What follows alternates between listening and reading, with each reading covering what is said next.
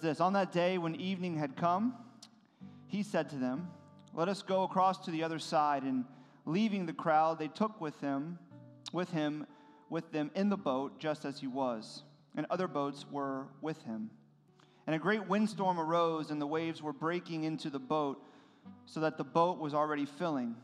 But he was in the stern, asleep on the cushion. And they woke him and said to him, "Teacher, do you not care that we are perishing?" And he awoke and rebuked the wind and said to the sea, "Peace, be still." And the wind ceased, and there was a great calm. He said to them, "Why are you so afraid? Have you still no faith?" They were filled with great fear and said to one another, "Who then is this, that even the wind and the sea obey him?" This is the word of the Lord. You may be seated. Will you pray with me? God, we thank you for this time to come to your word. Lord, we are grateful that we have your word as truth to guide us, to lead us through the storms of life. And we pray, Lord, tonight that we would come to see that you are with us, that you guide us, that you encourage us, that you provide us hope when it feels hopeless, that you remind us that you are in control of all things when it feels like things are spinning out of control. Lord, that you are with us in the boat as the storms rage all around us. It's in Jesus Christ's name that we pray. Amen. Before we get started tonight, can we just give the band a round of applause for leading us tonight? We're gonna have to do the worship set more often. That was amazing, unbelievable. So make sure you encourage them. They put a lot of time and attention to leading us in worship. It's powerful every single week. And one other little housekeeping. I've been saying this every single week, and I'm going to keep saying it. I want to see us grow together. Pull your phones out. Text the word "hi" to our text number. We had a really good response the first week, and then you guys dipped on me last week. You know, we're tracking. We know how many people are texting in. So if you want to text in, really encourage you to do that. Doesn't just make us feel better, but it's also so that you can engage with us, right? All the announcements are in there for ways that you to click and engage and sign up in RSVP. But really the important aspect of this is that this is a time for us to interact with God's word together, and you're going to see all the sermon slides in there. You're going to see additional texts and verses that I'll be referencing that are not in your worship program, and you can kind of follow along. So we're walking through God's word together instead of just listening. You're actively participating instead of passively listening. And so tonight we begin week 5 of our series entitled God Is. And I want to jump right into the passage. And so as you heard the passage read, this is a familiar passage in the New Testament. Maybe you've heard this before, where Jesus calms the storm on the Sea of Galilee as the disciples are freaking out. And right before this, in the beginning of chapter 4, because this is the very end, in the beginning portion, Jesus is teaching on the banks of the Sea of Galilee. And there's a large crowd of people have gathered around. Jesus kind of has momentum now. People want to hear what he has to say. He's preaching about the kingdom of God and forgiveness, and the Messiah has come, and all of this stuff. And people are eating it up, and they're listening, and there's a huge crowd. He's teaching parables. And the sun starts to set, and Jesus looks at the disciples. He's like, "Guys, it's time to go. We have to go across to the other side. We need to leave the crowd." And we learned something there. Jesus is pro-boundaries. He has a social quota. So some of you are like, "I have a social quota." So did Jesus. Okay, he's with the crowd. He's like, "Guys, it's time to go. No more crowd time. It's been enough.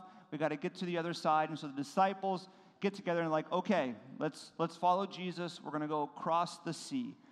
And here's what it says on verse 35 and 36. On that day when the evening had come, after they'd been teaching all day, Jesus said to them, "Let us go across to the other side." And leaving the crowd, they took him with them in the boat, just as he was, and there are other boats with him. So Jesus and the disciples are in the small wooden boat, and they're going across the Sea of Galilee, and there's other boats kind of on their entourage, and they're escaping the crowd to settle in for the evening and start a new day, and so they're going to cross over to the other side.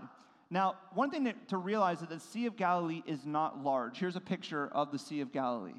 So if you've never seen it before, here's a picture of it. It is a lake that we call a sea. I don't know why. Some of you that maybe know more about the earth can explain that to me. But this is the Sea of Galilee. And so what would happen is that there would be a common transportation of going across. So people would cross the sea on boats to get to the different villages surrounding the sea. And obviously, they were full of fishermen as well. And many of the disciples were expert fishermen. And so this journey that they're taking across the sea was very familiar. They've done many, many, many, many times. And so they're crossing this very familiar trek from one side to the other, to a different village to settle in for the evening. And verse 37 says, "And a great windstorm arose, and the waves were breaking into the boat so that the boat was already filling." Now, one thing to know about the Sea of Galilee is that great windstorms coming out of nowhere are not uncommon. They happened all the time, and they still happen today, because if you remember the picture, check the picture out again, you can see that there are mountains on either side of the water. See, the Sea of Galilee actually sits below the sea level. It's in a basin, and there are mountains on the outside of the water, as well as there are mountains like Mount Hermon, which is just in the distance, about 9,000 to 10,000 feet above sea level, not far away. And so winds would come ripping over these mountains, and when they would get to the sea, as it still is common today, the winds would converge, and it would create great, violent windstorms out of nowhere. And the disciples, many of them that have grown up here and been fishing here their whole life, they know this. In fact, many fishermen would avoid sailing in the afternoon into the early evening, because this is the prime time for the windstorms to come in. Most fishing would happen late at night or early in the morning. But remember, Jesus, after this long day of teaching, he looks to the disciples and he says, "Hey guys, in the late afternoon, early evening, peak time for the storms, let's get in the boat and head across to the other side." And as they are going across, this windstorm comes out of nowhere. And remember, they are on small wooden fishing boats that are powered by sails. And so the boat is rocking all over the place. This is not a fiberglass boat where you can go hide in a cabin and wait it out and feel safe. No, this is a wooden boat that could rip apart. The sails being dragged and ripped all over the place. I mean, they are panicking. Terror is setting in. They're clenching to the side of the boat, holding onto the mast. And then we read in verse 38, "But Jesus was in the stern," that's at the back of the boat, I Wikipedia'd that, "asleep on the cushion." They're freaking out as this violent storm that is shaking them to their core. I mean, these expert fishermen in the boat are panicking. And they're clinging to everything, and they look over, and Jesus is on a cushion asleep. Can you imagine how they felt? Like, Jesus, we're going across the sea at the worst possible time in the day because you asked us to, and now a violent windstorm has come out of nowhere, which is a higher chance because we decided to listen to you, and we are freaking out like we're going to die. The boat is being thrown all over the place. We're clenching to the side of the boat to hold on for life, and you're sleeping. So it says that they woke him, and they said to him, "Teacher, do you not care that we're perishing?" This isn't like they just kind of tap Jesus, like, "Hey, Jesus, we're freaking out here.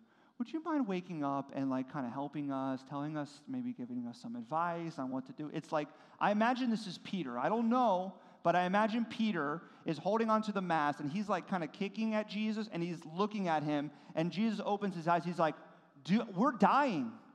You're sleeping, and we're dying. We listened to you to go across the sea, and now, what are you doing?" And so Jesus wakes up, and he's going to calm the storm. But you see, this is one of the things that happens all the time with us, right? We kind of begin to live our life, and we know that storms come out of nowhere, and they kind of sweep over us, and they cause panic and fear and worry and anxiety. And our first response often is what? "God, where are you? Are you here? Do you care that it feels like I'm dying? I mean, I'm clenching to everything around me to stay alive, and you're apparently not with me. You're not doing anything. What's the problem? I thought you loved me. thought you were with me. I thought you're for me. I thought you're faithful. And it feels like you're asleep, God. It says that then Jesus awoke, and he rebuked the wind and said to the sea, "Peace, be still." And the wind ceased, and there was a great calm. That's like the understatement of the year, because not only has the wind ceased, and all of a sudden the boat that's been rocking around has settled, and it's calm, and the water is like glass again, but I imagine that the disciples are like just not moving. Like, what just happened? They're panicking, probably tears streaming down their face. Peter is losing his mind as he's waking up Jesus. And all of a sudden, Jesus just stands up kind of nonchalantly, and he looks out at the wind and the sea, and he just says, "Peace, be still." And it is quiet in the boat. Everything is still, including the disciples who have no idea what to say. And then Jesus looks at them, and he says, "Why are you so afraid? Have you still no faith?" And they were filled with great fear and said to one another, "Who then is this that even the wind and the sea obey him?"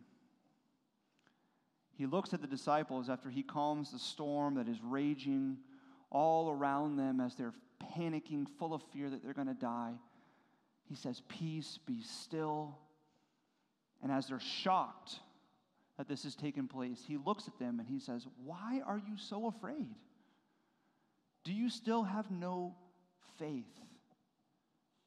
Do you not realize that I am with you?" You know, Forrest Gump told us that life is like a box of chocolates. You never know what you're going to get. That's true. But I think life is also like the Sea of Galilee.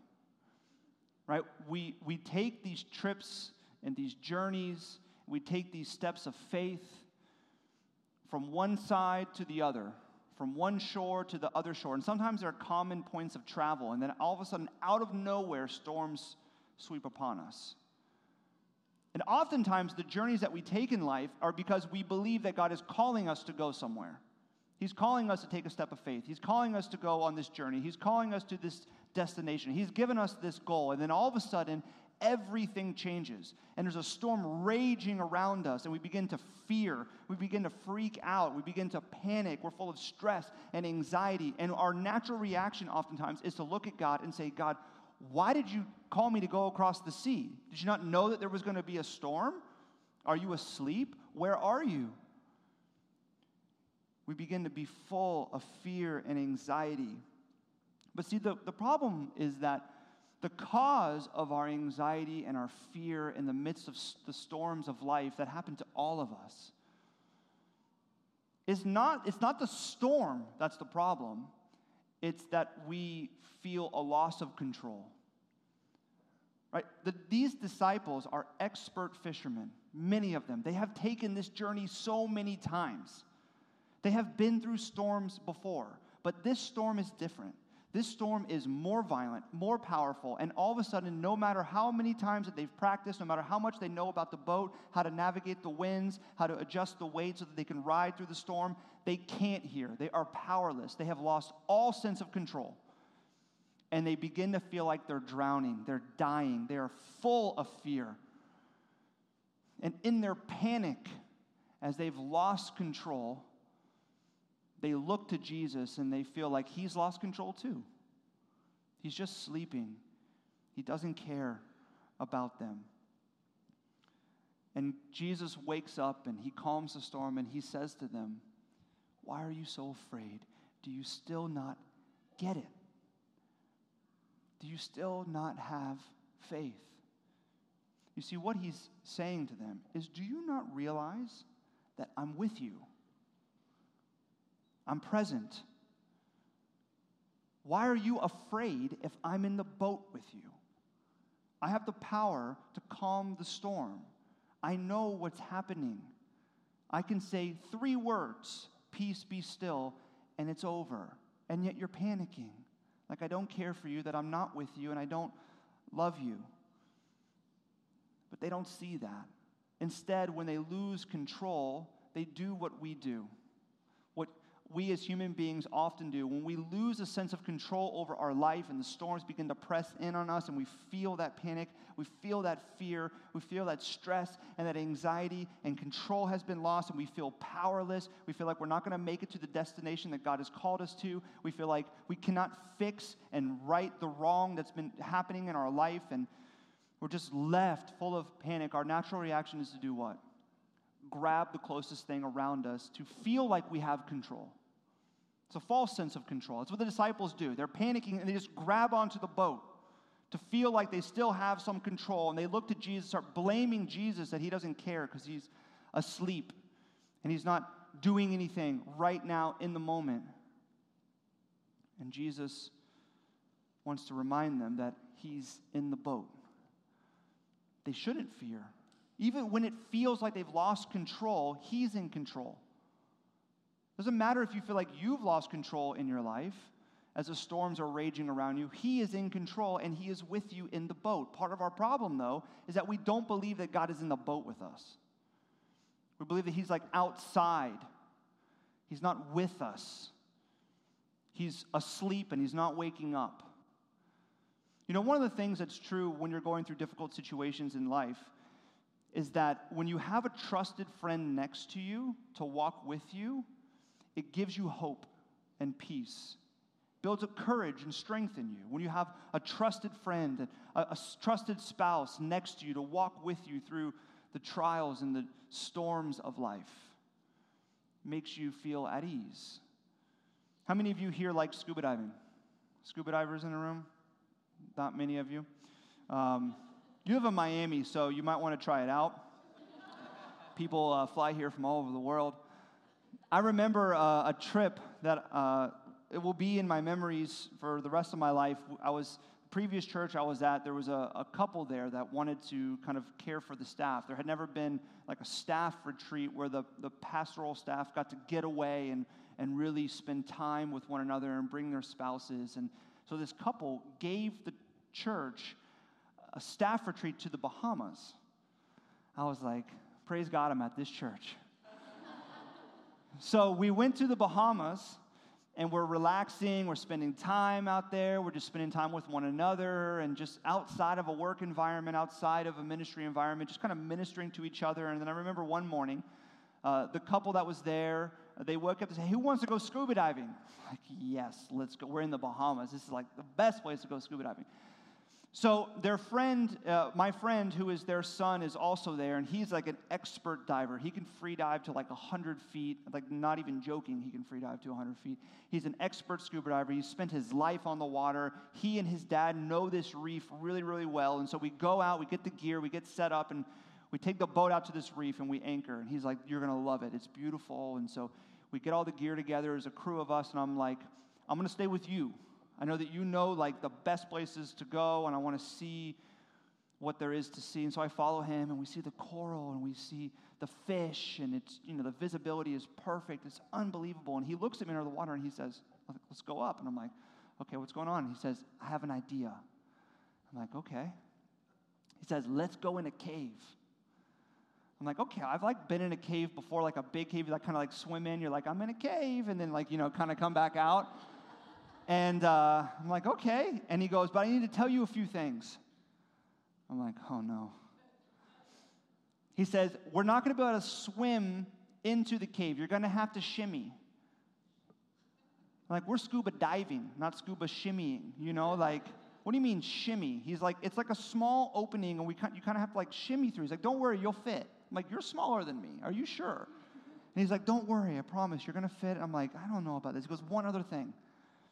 It's pitch black. Wait, what? You want me to shimmy through a pitch black cave? And he's like, yeah, it's a promise, it's worth it. It's going to be the most amazing thing you've ever seen. And I'm sitting there thinking to myself, does he want to kill me? Like, he wants me to scuba shimmy in a pitch black cave. But I trusted him because he's an expert diver. He's a good friend. And I told myself, he doesn't want to kill me, you know? And so we go down, and we go, and I see the opening. I'm like, he's not joking. I'm going to have to really shimmy here. And so we get into this big hole that's going into the cave. I start shimmying in there, and I literally cannot see anything in front of my face. And it's even worse because what he didn't tell me is it's full of little tiny fish. So there's little fish all over me. I feel like I'm swimming through a cloud of fish, shimmying through a cloud of fish, and I'm going through, and he told me before it's like 30 feet. And so I'm just like, I can't see him. I can't see anything. I'm just going because I trust him. And as I'm going through this cave, you see a little bit of light, and I get out through the hole, and I'm under the dome of a large coral reef mound. Unbelievable. The most beautiful thing ever underwater that I've seen. I mean, when you see the huge reefs and the coral, I'm inside of that.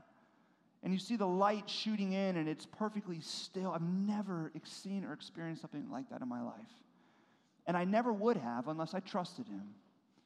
But I knew who he was. I knew his character, and I knew that I could trust him. He wasn't trying to kill me, even though I went through a pitch-black cave full of a cloud of small fish.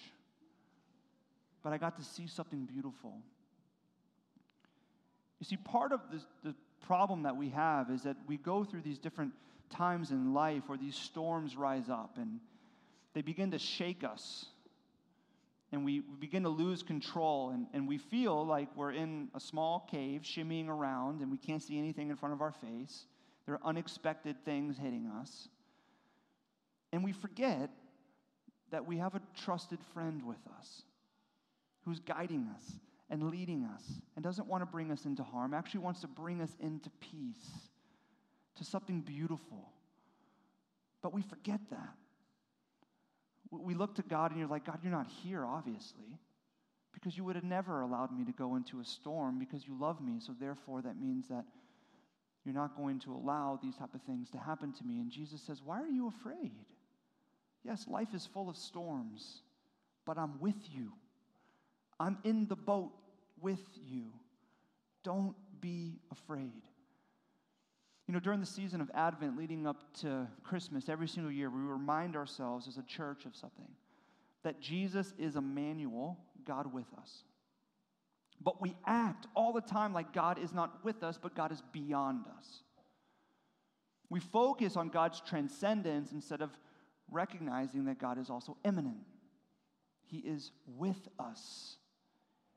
Every step we take, every storm we go through, he is next to us. Even when it feels like he's asleep, he's still in control. Even when it feels like we've lost control. One of the ways that you can tell if you are living and acting as if God is beyond you and not with you is by how you speak to God in prayer. You see, sometimes if you kind of catch yourself when you pray, you may pray to God in a really formal fashion. God of heaven, Holy Father, creator of all things. And it's not wrong to be formal in prayer. But if your prayers are always formal, oftentimes what it signals is that you don't feel like you're worthy of having a relationship with God. That God is beyond you. He's too big. He's too large. He's too holy. He's not with you. So you kind of have to clean yourself up and get professional before you pray, because God's beyond you. One of the other things that you can kind of tell when you're praying and when you're speaking to God is if you speak in your prayer life as if God's not with you, as if he's in another dimension, and hopefully you're listening, God. I hope you're there. I hope that you're listening. I hope that you're giving me your attention. Maybe it's to somebody else right now. I don't know, but you see, the promise is that Jesus is with you. And God is with you at all times. He's present. You speak to him like he's in the room. He's next to you. Another way to tell if you're acting and believing that God is beyond you and not with you is that you think to yourself, I'm not going to bring this to God because he's got bigger things to worry about. This is not a big deal. This is kind of superficial. This is just a little windstorm. I'll only bring the violent windstorms to God where I really feel like I'm dying, not the small ones. Because God has bigger things to worry about than this little fear, this little anxiety. But God is with you, right?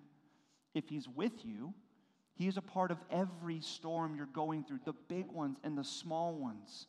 He wants to have that conversation, that time with you, regardless of whether or not you really feel like you're dying and it feels like the disciples felt like the boat is filling up with water and you're full of panic, or if it's a light gust that throws you off course and you just get concerned for a moment. He's with you.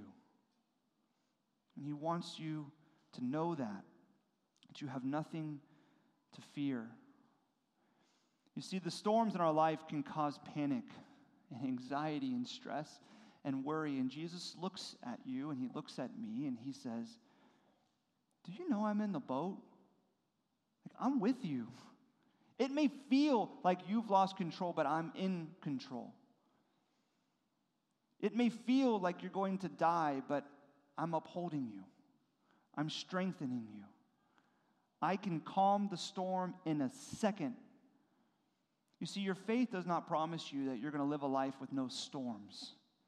But it does remind you that as you go through the storms of life, that you have someone to cling to, someone who's with you, someone who is powerful over the storms, and that is Jesus Christ. Listen to the words of the prophet Isaiah as we recited in our call to worship. Just receive this. So do not fear, for I am with you. Do not be dismayed, for I am your God. I will strengthen you and help you. I will uphold you with my righteous right hand. God is present. He's with you.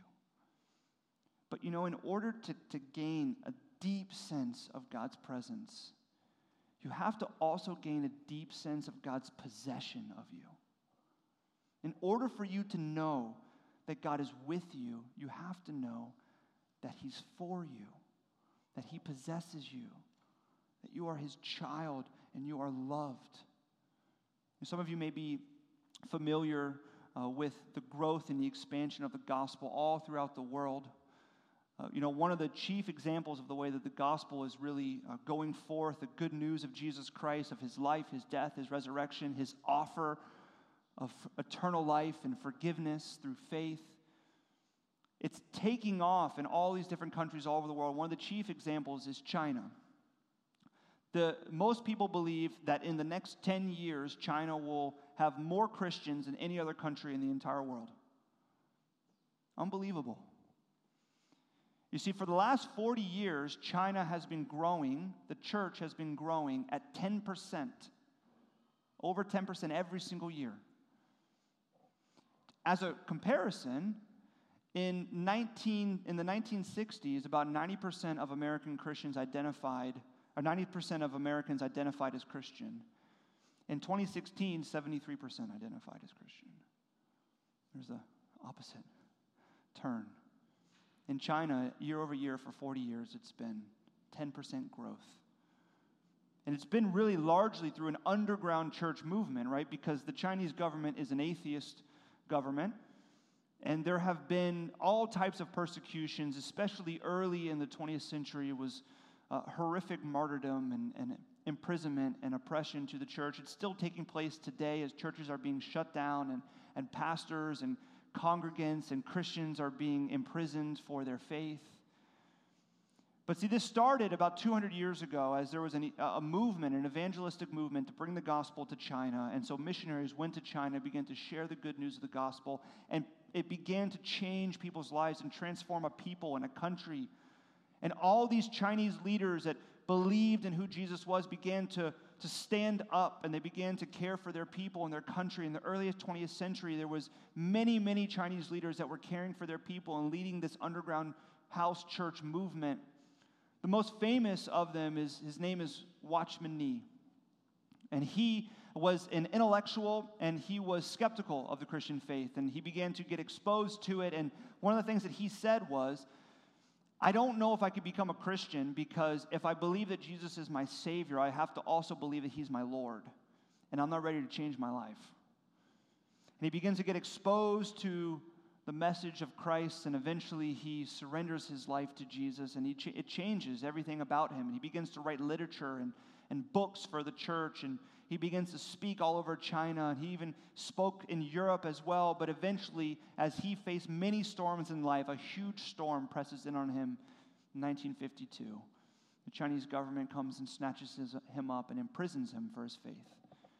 And he spent the next 20 years of his life in prison because of his faith, and he died for 20 years in prison in a labor camp. Listen to what he says. I must first have the sense of God's possession of me before I can have the sense of his presence with me. He went through a 20-year storm in prison, and yet he constantly spoke about how God was with him, present with him in the storm. And he knew this because he knew that through faith in Christ, he was possessed by God, that God claimed him as his son, as he claims you as his son and his daughter through faith in Christ. God is not beyond you, he is with you, and he is for you. And so when you begin to feel fear and panic and stress and worry at the storms of life, both big and small, the answer that Jesus reminds us of is that we're to run to him. Don't be afraid. You can feel the storm, but don't be afraid. Have faith that Jesus is with you. And run to him and know that he is. Did you listen to the Apostle Paul in Ephesians 1? He says this.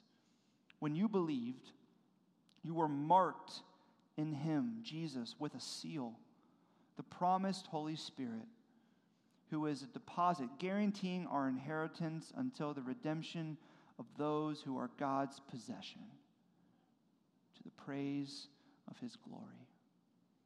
Will you pray with me? God, we are beyond moved that you would care for us, that you would love us, that you would claim us as your own. That you would remind us that we are forgiven and that we are loved. Lord, would you strengthen us as we face the storms of life, as we lose that sense of control and it builds up in us panic and anxiety and fear. God, as we feel those things, would we recognize that you're with us in the boat? You're next to us. You're present. You're not beyond us. You're Emmanuel, God with us. So would we, God, fight against those things that are pressing on our lives, those storms that are raging as we come to praise you, as we come to glorify you, as we come to worship you, because we know that we are yours, that you have come to claim us as your sons and your daughters, that we're your possession, God. Not of our own doing, but through what you have done, Christ, on the cross for us. It's in Jesus' name that we pray.